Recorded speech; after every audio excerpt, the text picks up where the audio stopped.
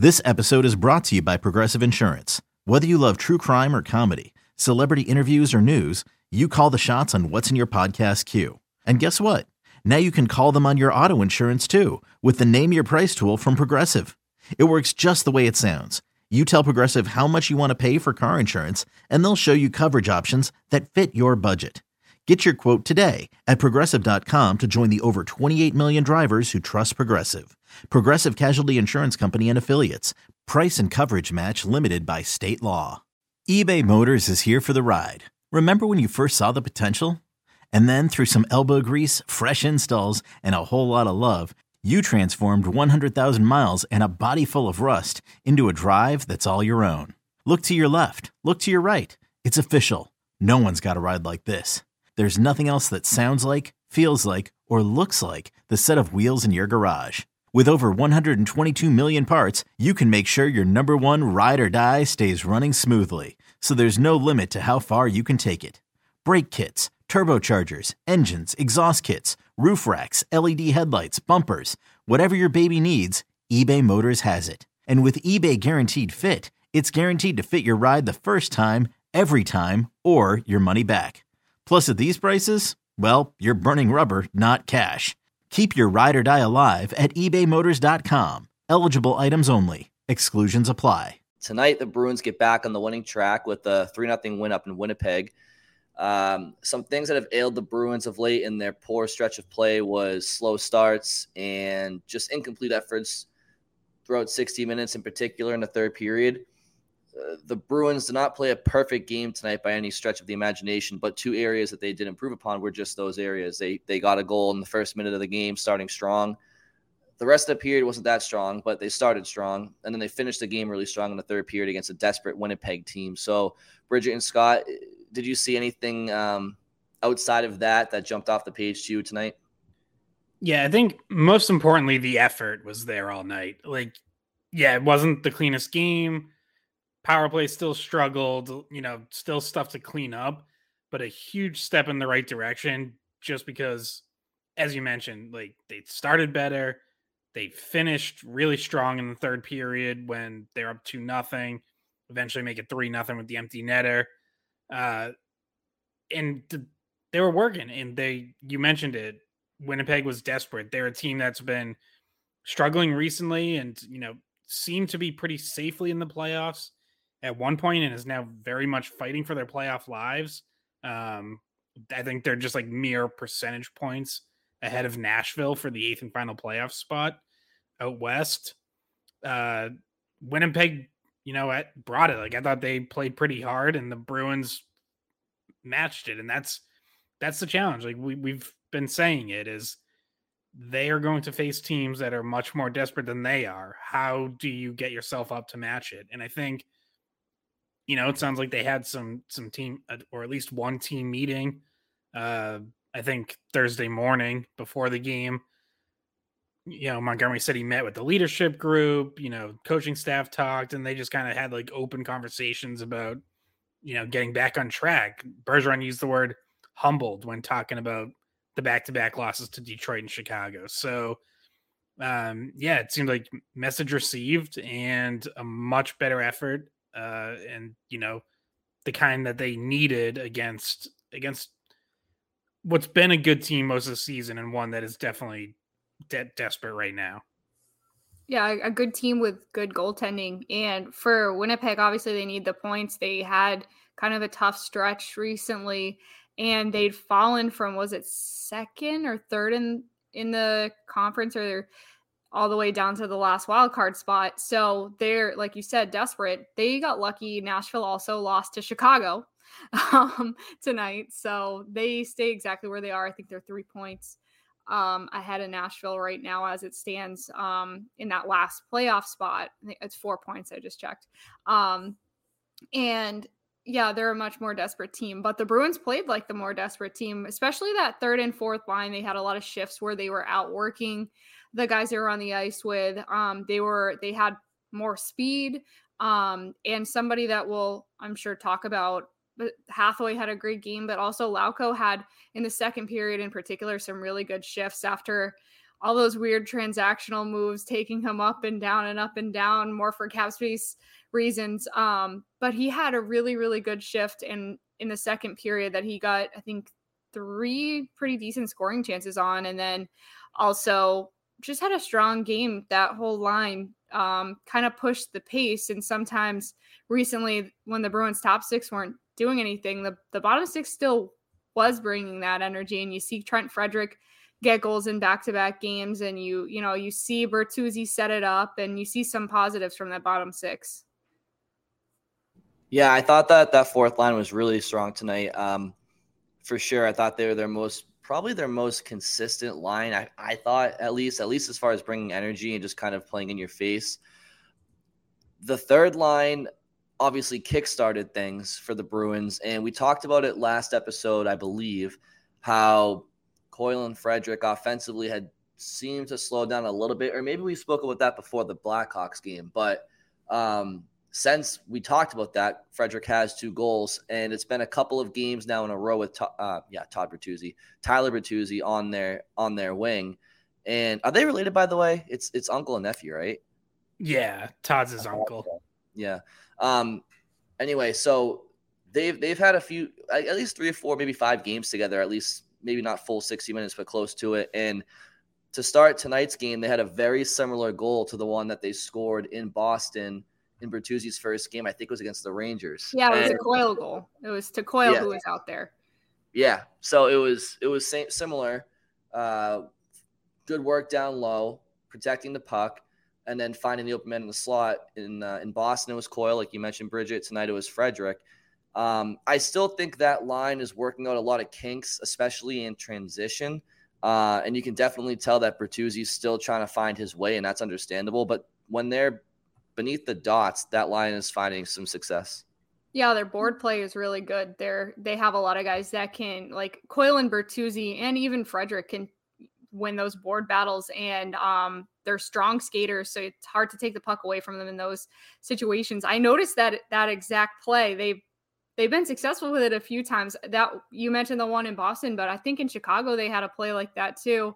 Or at one of the games recently, they tried that again, where they win the puck battle along the corner boards or the end boards, and they throw it out in front, and either Frederick, Coyle, Bertuzzi, somebody's waiting out net front in the low slot to just poke it in. And it looked easy when they did it today. No one was really guarding Frederick, kind of a defensive breakdown, but I mean, that play works. It works for them.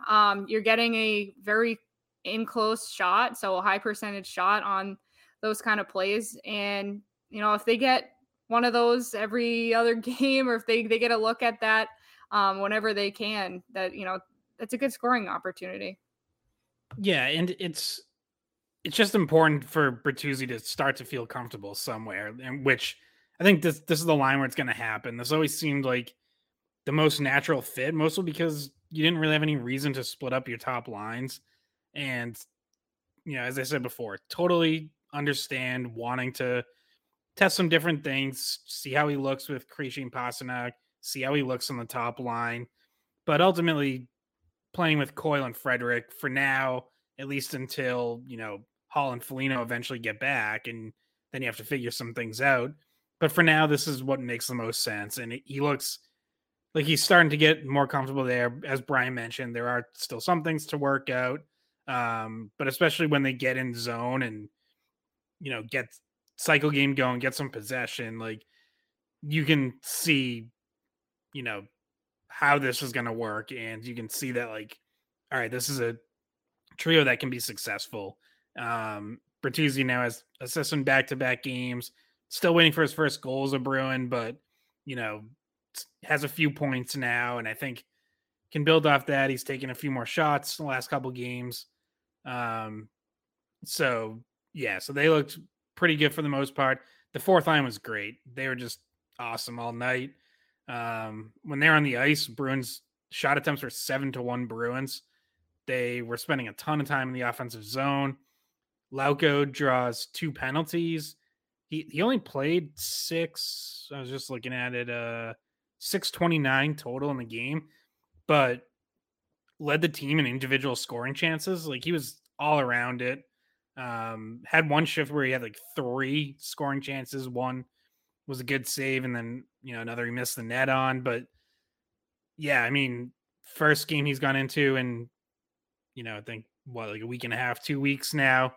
And not that Greer really deserved to come out of the lineup. I don't know if there's some sort of minor injury there, but Montgomery had said he wanted to get Lauko into a game on this trip at some point, so they get him in tonight, and he definitely makes the most of it. His last 2 games that he's played have been really strong, and it's again another reminder just of how deep this team is, because Lauko can play at this level, and you could plug him. I just mentioned he played 629 tonight. He could give you a good 629 in the playoffs, and that's all you need from a 12th forward. So, yeah, good for him. He had all those transactions, which were really, I wrote about this yesterday because like people have been so confused about it, but they're just paper moves that they spare the Bruins. So you're only allowed 4 regular call ups between the trade deadline and the end of the regular season. So you make it an emergency call up instead, and those are unlimited. So you can just do that as many times as you want. You can say, someone's a little banged up, we're not sure if he's going to play. You can call out, go up, and then you have to send him back down once you have a healthy roster for a game. So that's why it's been every day, up and down. Doesn't actually mean anything. He's not flying back and forth to Providence and wherever they are on the road. So he's been with the team the whole time, but they just have to do that to save themselves some moves for potentially later in the season. So I have a question for you too, is I'm going to leave Nick Foligno out of this equation because I feel like if he's healthy, he's obviously going to be on that 4th line, and it would probably be Nosek, Foligno, and Hathaway. But let's say that Foligno isn't able to go for playoffs or whatever, and you're looking at Hathaway, Nosek, and either Greer or Lauko. If Lauko's on top of his game and Greer's on top of his game, what do you think the difference is? What do you think the line looks like differently with those two on their game, and which maybe would you prefer if they're both playing to their ceiling? I mean, I say Greer, but it's close. But I think if we're saying they're playing to their ceiling, it's close, right? They have similar ceilings. They bring similar things. But Greer's been in there more. He has more games under his belt this season, and I think he might have a little bit more maturity to his game and situational awareness, especially like in a playoff game. Not going to make those rookie mistakes, so to speak, that maybe Lauko might have to learn the hard way at one point in his career. So I lean Greer, but I do think that Lauko is an adequate, replacement in comparison to what he could bring.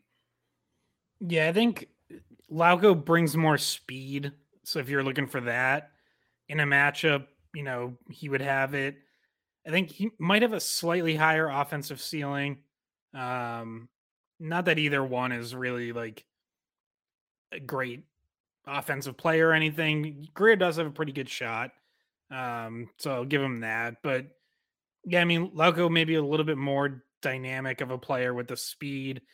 Greer, I think, brings more physicality. So I think if you're looking for, not that Lauko like can't be physical, he can.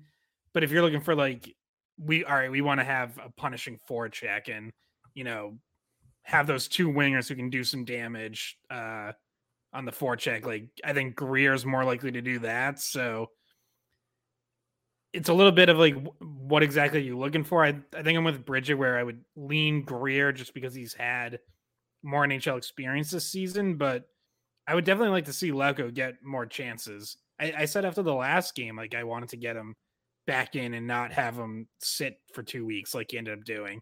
I would like to see him back in again for one of the 2 games this weekend, at least. And, see if he can build some momentum because he deserves it. Like he's played really well these last 2 games. He's played pretty well every time he's been up this season. So I don't, when everyone's healthy, like he's probably going to get sent down just because of a numbers game, and he's the one who doesn't have to go through waivers and all that. But for now, if you have a chance to play him more, I definitely would. And it's not a knock on Greer because I thought He had a couple of pretty good games recently as well, but I think the more experience you can get Lauko, the better, because he could be an option for you at some point in the playoffs. What I like about him the best is that every time he's gotten called up, he's really done what he needs to make a case for himself in the lineup. And that's something we haven't seen from some of the prospects in the past. Sometimes you see them go cold, or sometimes you see them not make the most of their opportunity, but he brings it. So far this season, he's been what they needed and done what they needed him to every time he got called up. Yeah, I mean, namely Jack Stanek is a guy who we've talked about in the past, like just didn't take advantage of his opportunities, right? I mean, I think, Scott, you mentioned that, or somebody mentioned online, but Lauko had like 3 minutes and change. Did you mention that, Scott? He has like 3 minutes of playing time, and he was just like so noticeable. And that's like through 2 minutes. Through 2 periods, it was like just over 3 minutes, and then he got like another 3 in the third. Mm-hmm. Yeah, no, I mean he's a pest out there, and he does have a bit of a motor for sure. I think, I mean, the question I posed to you guys, I think both of them bring a skating game, right? I mean, you guys mentioned that Greer's a pretty good skater too for his size. I think, similar ceilings. The biggest difference between the two of them, I think, is just like Greer has a little bit more height and physicality, and a tiger tattoo. Yeah, which we all know Monty's a big fan of. That's quite a decision to make. What's your tattoo? Okay, you're in the lineup. Well, here's the thing, and this is a hard-hitting question for Scott to ask next time, but who has the cooler tiger tattoo, Tyler Bertuzzi or AJ Greer? Oh, boy. Yeah, You might get punched in the face over that one. And when I say a hard-hitting question, that means Scott's getting hit really hard in the face for insulting someone's tattoo. But yeah, Bertuzzi. It's not insulting. No, I can ask in a nice way. I can just. Who has the cooler tattoo of a tiger? Because Bertuzzi has a big one on his arm, and so does Greer. So. What would you do if, like, for the playoffs, Monty just walked into the press room with like one of those Mike Tyson head tattoos from like a Hangover or something? Like in The Hangover, he just wakes up with one. No, I want Scott to get a tiger tattoo. He can be part of the pack, part of the pride. I don't think that's gonna happen. Maybe a terrier tattoo. Yeah. You didn't get a birthday tattoo last night for your 25th? I don't know. I can't really remember. You know. There's always a chance on St. Patrick's Day he gets drunk enough and goes for it. And he remembers this conversation. And then wakes up with a tattoo. That was my 21st birthday in college, celebrating on St. Patrick's Day. I thought you meant you got a tattoo on your 21st. No. I didn't get a tattoo, but Scott's in terms of not, damn it, that would have been a good not story. Remembering what happened. Scott has like a "Kiss Me, I'm Irish" tattoo on his wrist next time we see him. All right, anyway, back to the hockey game. Okay, picture this. It's Friday afternoon when a thought hits you. I can waste another weekend doing the same old whatever, or I can conquer it. I can hop into my all-new Hyundai Santa Fe and hit the road. Any road. The steeper, the better. Because my all-new Santa Fe is available with H-Track all-wheel drive, so I can hit the trail without a worry in the world. Heck, with 3 rows and best-in-class rear cargo space, I can pack the whole family in with all our gear. We've got available dual wireless charging for our phones, so we'll never lose touch with civilization, and we won't lose touch with the primordial power of Mother Earth.